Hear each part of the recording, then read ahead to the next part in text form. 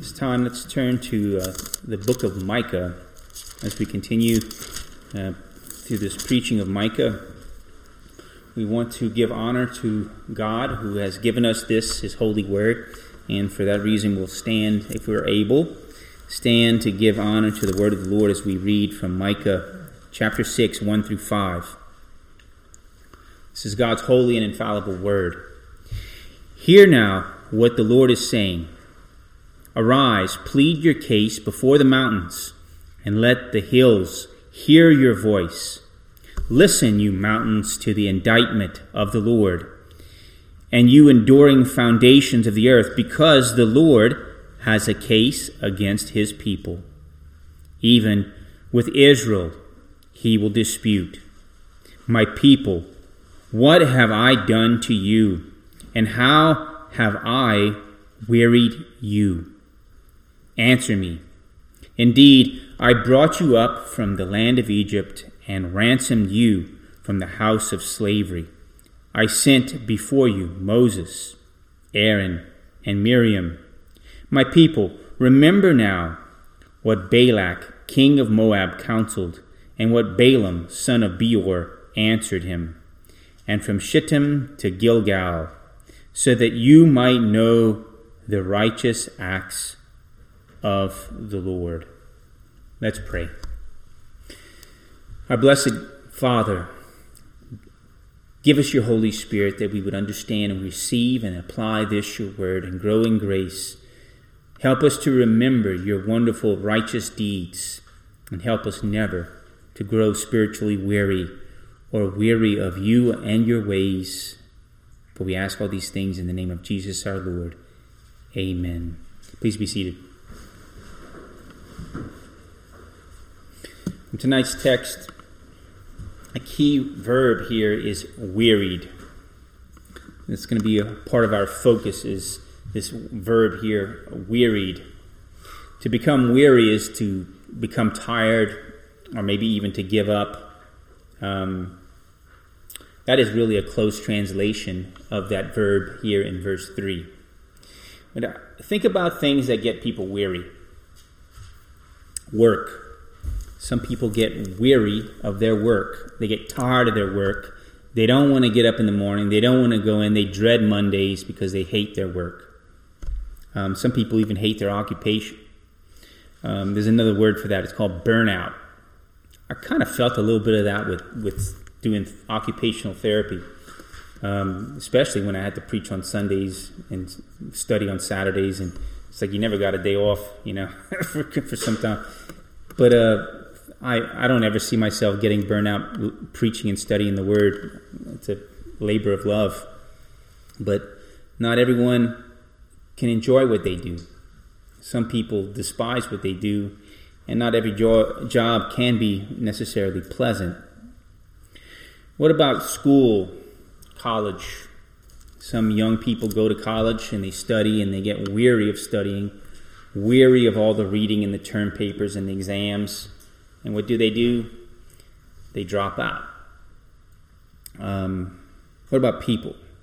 Some people get weary of their neighbors. They don't want to see their neighbors.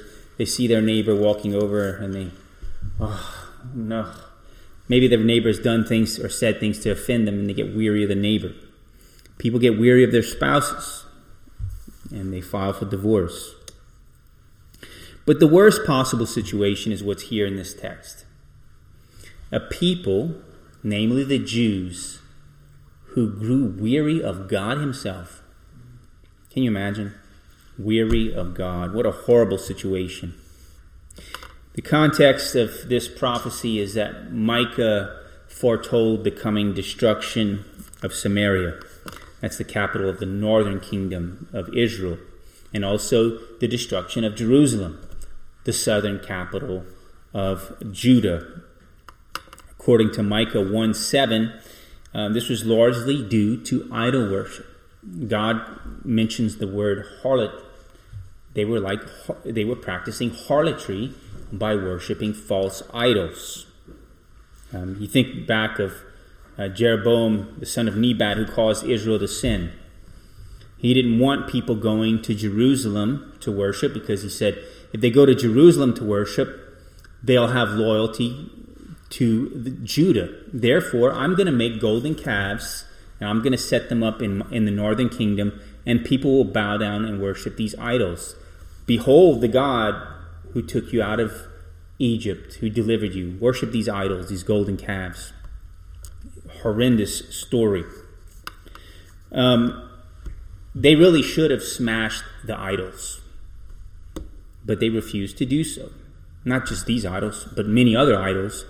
But because they refused to do so, God said, you know what, I'm going to send foreign powers to come in, and I'm going to get those idols smashed, one way or the other.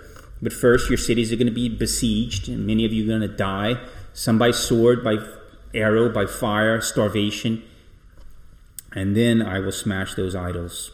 Micah 4:10 talks about the daughter of Zion would go into Babylon. It's a foretelling of them going into captivity, but later on they would be redeemed from the hand of their enemies. It even foretells them returning from captivity. And then God would purify them of their idols. Again, all this coming judgment was a fulfillment of what is foretold in Deuteronomy 28. God promised blessings for obedience, but curses for disobedience or breaking the law. And that's what happened. As we look at today's text, we're going to focus on a cure for spiritual weariness. That's what the focus is, a cure for spiritual weariness. We'll look at the first main point, Israel's weariness with God. And secondly, remembrance to cure weariness. Let's look at this first main point, Israel's weariness with God. Notice God's indictment in verses 1 through 2. Hear now what the Lord is saying. Arise, plead your case before the mountains, and let the hills hear your voice. Listen, you mountains, to the indictment of the Lord, and you enduring foundations of the earth, because the Lord has a case against his people, even with Israel he will dispute. Now, the Hebrew word here for indictment could be translated a lawsuit or a legal dispute. God here is filing a lawsuit against his own people. Now, we know about lawsuits in Louisiana, don't we? There was some mention of that. I think Dr. Joe mentioned lawyers and legal lawsuits against doctors and that such. I want to read something to you. This is old news because this is all the way back from 2015. But it was an article written by www.research.zippia.com. And it said they took a map and they showed, well, first of all, if you look at other states throughout the United States, New York and places like that have the highest dollar amount of lawsuits that go on because they have the most people, in those really congested states. But per capita, which state you think had the highest amount of lawsuits per capita? Louisiana. Yeah, the author wrote this. Dear doctors in Louisiana, this is the author of this article. Dear doctors in Louisiana, we're sorry. Of all the states, it looks like you guys are dealing with the most flack. A whopping 44.1 malpractice suits per 100,000 residents. So 44.1 malpractice suits per 100,000 residents.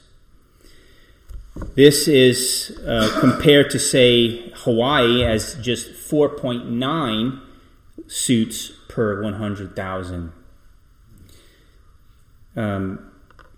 Doctors in Louisiana maybe should choose a less dangerous profession, such as crocodile or alligator wrestling. Yeah. So we know a lot about lawsuits in Louisiana. You see the commercials, unending commercials in Louisiana. But those lawsuits, in many cases, are frivolous. And many of them are just for people who want easy money. But here is a legal case with solid ground. because God even testifies and says he wants the hills and the mountains to witness before him. He wants the foundations of the earth to even witness. Now, why hills and mountains? I think one reason is that that's the place oftentimes where the high places of pagan worship were set up. That's where they set up their idols, and that's where they would gather and worship false deities, false gods. Some of the Israelites even sacrificed their children by means of fire before these pagan idols. Notice the particular reason God here says he brought the lawsuit against Israel. Verse 3, "My people, what have I done to you, and how have I wearied you? Answer me." Maybe the people of Israel became tired of God. Maybe some of them said, I can't see God, but look at this beautiful idol. It's shiny, it's made out of gold, it's glorious in appearance. I think it's more interesting to worship that instead. Maybe it was because of the trials and difficulties that God caused them to endure. Why? Because of their sin. God had judged them, and God at times had gave them difficulties because of their sin, but that was foretold according to Deuteronomy 28, that those curses would come because of sin and wickedness and unbelief. Well, what about us in our personal lives? What about everyday folk like us? Can we grow weary of God? Let's just give a couple of examples of things that might make somebody weary or hold a grudge against God. A failed business, or maybe a bankruptcy. A failed marriage ending in divorce. Kids who don't turn out the way that that the parents wanted. Maybe you personally or your children get some severe health trouble. Maybe the hurricane of some sort, Hurricane Laura or another hurricane, destroyed your livelihood or your home. Maybe some criminal or evil person harmed you or your family. The list could go on and on. But oftentimes when bad things happen, instead of people clinging to God, they depart from him. They blame him, they grow weary of him, and they don't want to go and worship him. Why would I worship God when he let all these terrible things happen to me? That's them being weary with God. And I know from personal experience of some individuals who I grew up with that did that very thing. They went to church faithfully for years. Then when bad things happened, they quit. And they wanted nothing else to do with him. They grew weary of God. So you can call that a spiritual weariness of some sort. They were tired of God. They gave up on God. They gave up on his word. They gave up on Christ or anything that God had to offer to them. It's a tragic situation. But the cure is found in today's text. Remembrance to cure weariness. God wants us to remember his righteous acts, his righteous deeds. Let's look first at verses 4 through 5. "Indeed," God says, "I brought you up from the land of Egypt and ransomed you from the house of slavery. I sent before you Moses, Aaron, and Miriam. My people, remember how Balak, king of Moab, counseled, and what Balaam, son of Beor, answered him, and from Shittim to Gilgal, so that you might know the righteous acts of the Lord." He wants them to remember things like the Exodus event. That event, you could say, was foundational for that identity of the people of Israel. It was that event of God by a mighty hand inflicting numerous plagues upon Egypt because Pharaoh did not want to let his people go. And in that final victory, he lets them pass through the Red Sea and drowns the Egyptians as they pursue them and seek to take their life. And we know Miriam has a great song of rejoicing immediately after that. Rejoice and remember the deliverance that God gave unto you, that he delivered you from the hand of Pharaoh, from slavery, and from your Egyptian taskmasters. Remember those things. If you think about what God has done for you, you're less likely to be weary. Well, what about us? We weren't delivered from slavery to some pagans, but we were delivered from a slavery to sin, a bondage to sin. We were delivered from the terrible consequences, eternal wrath due for sin through Jesus Christ. Now, when you're tempted to grow weary and say, I don't feel like going to church, or I don't feel like going to midweek study, I'm just tired, I feel weary, and maybe coming to church gets me kind of weary, or I'd rather do something else. Well, think about all that God has done for you through Jesus Christ. He's given you eternal life, a hope and a future through Jesus. He's given you a steadfast salvation, because not only did Jesus die for your sins, but Jesus rose for your sins. He accounted unto you his perfect obedience and righteousness. Remember those things. He goes on to tell them about the history of Balak and Balaam. Let's turn to Numbers 23. Let's look at Numbers 23. Now, if you think about it, this could have been a bad situation if they were cursed.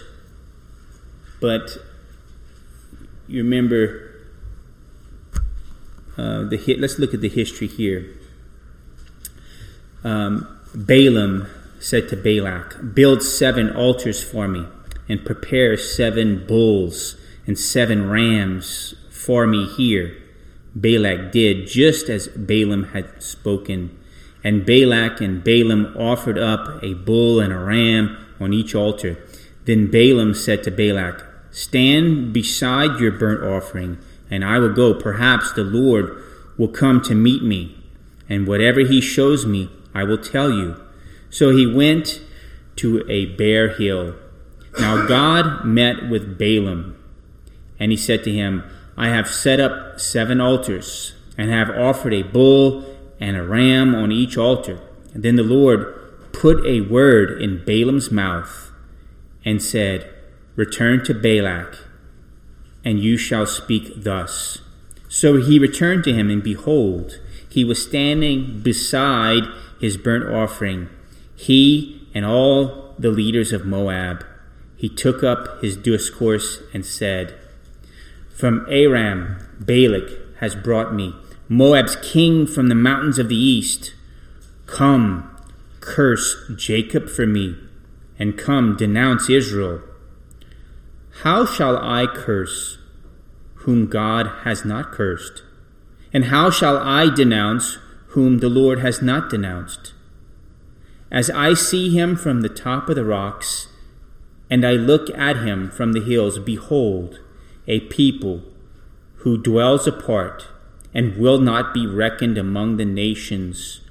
Who can count the dust of Jacob, or number the 4th part of Israel? Let me die the death of the upright, and let my end be like his. Then Balak said to Balaam, what have you done to me? I took you to curse my enemies. Behold, you have actually blessed them.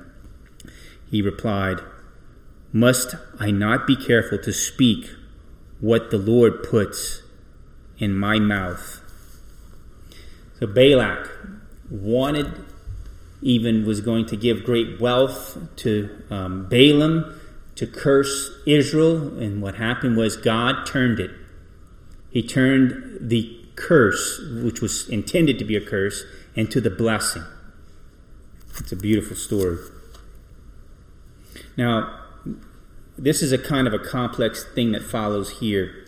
If we go back to Micah. I'm going to go back to Micah, and we see it says from Shittim to Gilgal. Now, that's a little bit of a complex thing. That refers back to an incident where even though Balaam was not allowed by God to curse, later on he did end up persuading Israel to commit sexual immorality. He couldn't curse them, but he did some devious work to cause them to commit sexual immorality. That's found in Numbers 31, but later on Balaam was then killed. He was slain there. Mention of Gilgal refers to the place of Israel's first encampment in the promised land between Jericho and Jordan, and where God renewed the covenant with Israel by circumcision. That is mentioned there in Joshua 5:2 through 11. A recounting of history. Yes, you people committed sexual immorality, but then God brought you to the promised land, to the place where you then crossed over. You renewed your covenant with me, and God brought you into the promised land. Key here, how to apply this today. Micah 6:5. This is a mandate for you. You are to know the righteous acts of the Lord. You are to remember the righteous acts of the Lord. If you're tempted to grow weary with God, you're tempted to grow weary with his ways, one of the solutions mentioned in today's text is to remember the righteous acts of the Lord. What does that mean? Studying the Old Testament and the New Testament. The righteous acts of the Lord that we're reading about here. The righteous acts of the Lord in the New Testament. The righteous acts of the Lord through the work of Christ, through the work of the apostles, through the work of the early church. Well, let's go even further. What about studying the works of the early church in the first few centuries? Early church history. Studying Fox's Book of Martyrs. How many saints of old suffered tremendously, yet God delivered them and allowed them to give a faithful witness. And even through trial and torture and fire, God delivered the saints. And thank God that he has given us a freedom of worship here. Through his mighty acts, he has given a place where we don't have to fear those things. Studying the righteous acts of God throughout history. The Reformation. That God used a man named Martin Luther to break the system of the Roman Catholic Church, and many other reformers as well, to break the system of the Catholic Church and a return, instead of mysticism and a priestly order and a compromise of the gospel, that God restored to us his holy word in our own language, where we could be a people of the book again, instead of having to depend on, only the priest teaching us. Or even worse than that, only the priest teaching us in a language such as Latin that we don't understand. But then God, through his righteous acts, restored and raised up a church, and that we follow that history of the Reformation. So again, yes, life can make you weary. Troubles can make you weary. Trials can make you weary. Family problems, work, whatever it may be. Spiritual trials can make you weary. But the answer is to remember. Remember the righteous acts of God. What he has done for you and what he still is doing for you. Remember your future in Christ and what you have in store. How God delivered his people through the Red Sea and through captivity, and God has delivered you from sin and the eternal consequences of sin and even the power of sin. Remember these things, and God will help you not to grow weary. Let's pray together.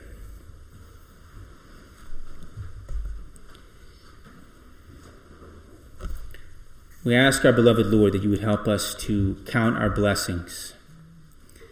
Help us to remember that our blessings in Christ especially are far greater than the trials and troubles of this world. Help us to remember that neither death nor sword nor tribulation shall separate us from your love. We thank you, O Father, that you have given us Christ as Messiah, as the Holy One, as our deliverer. And help us to remember his righteous acts and the acts of your servants who followed him. Help us, we pray, by your Holy Spirit, to not grow weary in well-doing and not to grow weary in worship. And especially, O Father, not to grow weary of you, but help us to forever rejoice in all that you've done for us. For we pray all these things through the name of Christ our Lord. Amen. For our closing hymn, let's turn to our closing psalm, 119R. O Lord, you are the righteous one. 119R. Let's stand.